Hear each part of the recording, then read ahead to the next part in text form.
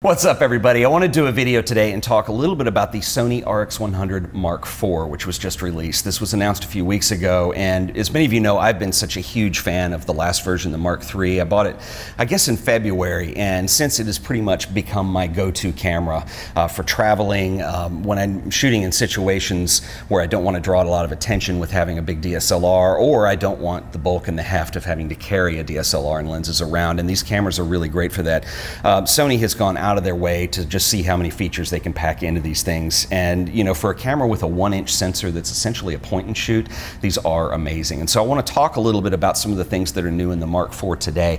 And I do want to say this too, I want to do a more extensive, proper review on this camera because it's got so much to it that I think is potentially on paper very useful. There's a lot of big changes from the Mark III and a lot of things they've added, and so I want to have some time to put that through its paces.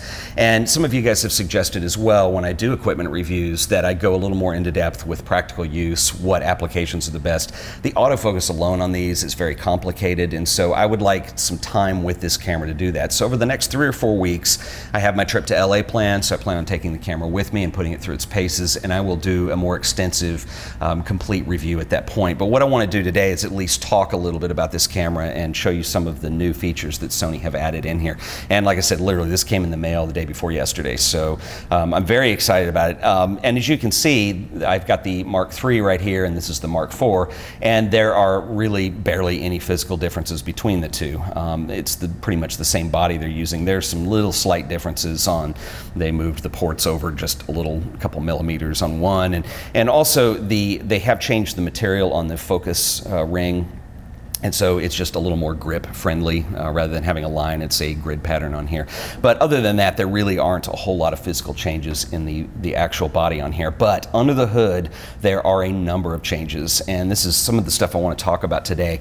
The sensor it's the same sensor, but it has been upgraded. And Sony have been using backside illuminated sensors since the version 2 of the RX100 line. So that was in the 2, also version 3, and that is carried over to the Mark IV. But essentially what they've done is they've made it a stacked CMOS sensor. Now, when you have a backside illuminated sensor, basically what that means is that light can strike the photocathode layer on the sensor without passing through the wiring layer. And so you have backside illumination. And so in theory, what that does is it gives you better low light performance. And then when you have a stacked version, which is what we have here, stacked basically is circuitry that's moved below the active pixel section. And when you move the circuitry, it gives you what they say on paper, an additional 30% improvement in light capturing capability. Now, this is the same technology that's going to be used in the Sony A7R Mark II that is coming out in August of this year. Now, it won't replace that at all, and I would be surprised if it competes on that same level, because you're comparing a 1-inch sensor in these small cameras to what is a full frame on the A7 series. So there's a big difference between the two, but I appreciate the fact that Sony are adding this to the 1-inch sensor line because it does make the compact cameras very powerful. And as I mentioned before, there are situations where you would want to use a compact camera for a variety of reasons. And I think it's really cool to see the technology getting to a place now where we're seeing really powerful cameras come out of a compact line. Another thing too is on the sensor, the way the sensor and the processor work together, they're using DRAM memory chips now on these cameras. And so basically, and these are Sony's words, the high-speed signal processing and DRAM memory chip work together to enable a more than 5 times faster readout of image data and responsible for a variety of standout features that have previously been available in only a select few professional level video cameras. So basically what I believe the reason they've done this is because this camera now has 4K video, and it also has the ability to process in real time overcranked slow motion footage up to 960 frames a second, which is pretty amazing. And it also has what they call an ultra fast anti-distortion shutter. And so basically what that means is the mechanical shutter still goes up to 1/2000th of a second, but the electronic shutter now goes up to 1/32,000th of a second. And so the idea here is that not only do you have a faster shutter performance, you can shoot in brighter light, but it supposedly gets rid of some of the distortion that you get in video video, mainly kind of the jello shutter and some of that. So they still both feature the pop-up flash and the pop-up OLED viewfinder, and the viewfinder is improved on the Mark IV, and it is noticeable. This is one of the things that caught my eye right off the bat. The last one had basically a 1440 dot display, and it's almost been doubled to 2349 1000 dot LED pop-up viewfinder. And so one of the biggest differences that I know, and this was a complaint I had when I did the review on the RX100 Mark III, is it does take a little bit of getting used to if you're not used to working with an electronic viewfinder. These are mirrorless cameras, so there's no mirror, so it is an electronic viewfinder. But however, the higher resolution, you can think of it as like, if you're looking at a Retina display, on one of your mobile devices as compared to the old display. I mean, it's a much higher density, and it's easier to use and looks a lot cleaner, and is very cool. Another thing that has been improved is the maximum continuous shooting has been upped from 10 frames per second up to 16 frames per second, which is pretty amazing that a point and shoot is able to do that, because that is faster than a lot of high-end DSLRs at this point. And to be able to use a camera when you're shooting sports or something like that. Now, you don't have a very long lens on here. It's the same lens that was on the Mark III. The 35mm equivalent at its longest is 70 millimeters, and so that's not the longest focal length in the world. But depending on what you're trying to capture, if you're trying to, spray and pray kind of stuff, you're going to get a lot of frames per second with continuous shooting on here, which is very cool. Some of the biggest upgrades in the Mark IV are going to be in the video department, and everybody has been buzzing about the fact that this camera will handle 4K recording. And I think that's really cool, and certainly even if you're doing a project that is final format is going to be in 1080 or standard high definition, I guess that's a word now, rather than ultra high definition. 4K is still very usable and very cool, because for the first time shooting video, if you're going to deliver if you're going to deliver at 1080 as compared to 4K, you can now have the ability to do a little bit of cropping and zooming in post, which I think is actually fairly useful. You can also kind of mimic camera angles sometimes if you have more pixels to work with, and so that is very cool. Also, on the Mark IV, that I think people haven't made as big deal about. First of all, they have added support for user bit and timecode stamping. So if you are in a professional application and you're using a smaller camera like this, it will integrate with the workflow. The HDMI has been improved, and I want to talk about that a little bit along with the 4K, because one of the caveats I have about the Mark IV is that you only get 5 minutes of internal 4K recording. And so that really doesn't make it very useful if you're shooting interviews or things where you need more than 5 minutes of recording time. In fact, 5 minutes is really pretty short. You could conceivably do some B-roll with this, depending on what it is. Basically, just think of it as longer still shots that you're recording in 4K. Now, the HDMI has been updated, so now you have 24 frames per second output on it, and you do have 4K output on it.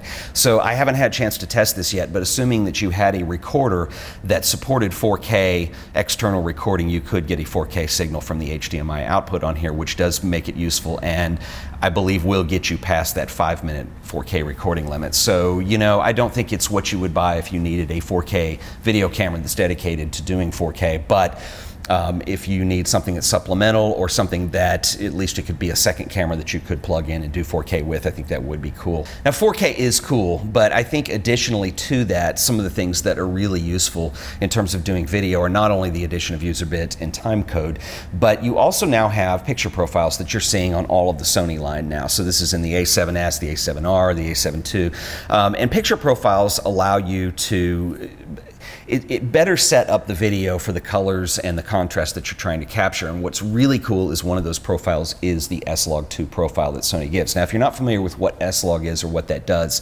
essentially it's a picture profile that's set up and designed to record a very flat dynamic level response in lower light. And so sometimes when you're in low light or bad lighting, you have really dark darks and really bright brights. And one of the things that you want to be able to do in video when you're doing your color grading, a lot of people find it very desirable to do what we call crushing blacks. And so that basically means making sure that you've got very rich blacks and they're very high contrast and very dark. The problem with that is if you crush too much with a picture profile, then you lose your black. So if I'm wearing a black shirt on a black background, you start to lose separation and definition. So with S-Log, the final result looks like a really flat picture. And so what that allows you to do is use something like DaVinci Resolve, so something that's going to be a high-end color grading application application to get better results. So with those additions, I believe that the RX100 Mark IV really does become more of a legitimate use video camera. And it's interesting to see, you know, when the Canon 5D came out and that started changing the way people were able to capture video. And of course we've had GoPro and a lot of other things too. And I remember reading recently that the new Mad Max film that came out, and they've been filming that for a long time. I mean, it's taken almost 10 years to make, but a lot of those high-end action sequences were filmed using 5Ds. And the reason they want to use a DSLR on something like that is because it has a smaller form factor, it's a less expensive camera, and the design is such that you can put it in a place where it's harder to put larger, more proper video cameras. And so the fact that you can use these in those applications, I think is really exciting. And the fact that, you know, you compare this to the size of a 5D, this fits in the palm of your hand. And I think that's pretty amazing. And I think Sony have really made some advances in that area, not only with what they're doing with the electronic components, like with the sensor and with the processor, but with what they're allowing you to do with the feature set with video. So, you know, one of the big bummers for me is that everybody said, okay, it's going to handle 4K video right now. And I don't do a lot of stuff where I output to 4K, but I've wanted 4K for that cropping ability. And it was a little bit of a bummer to find out that you have a 5-minute limit on that.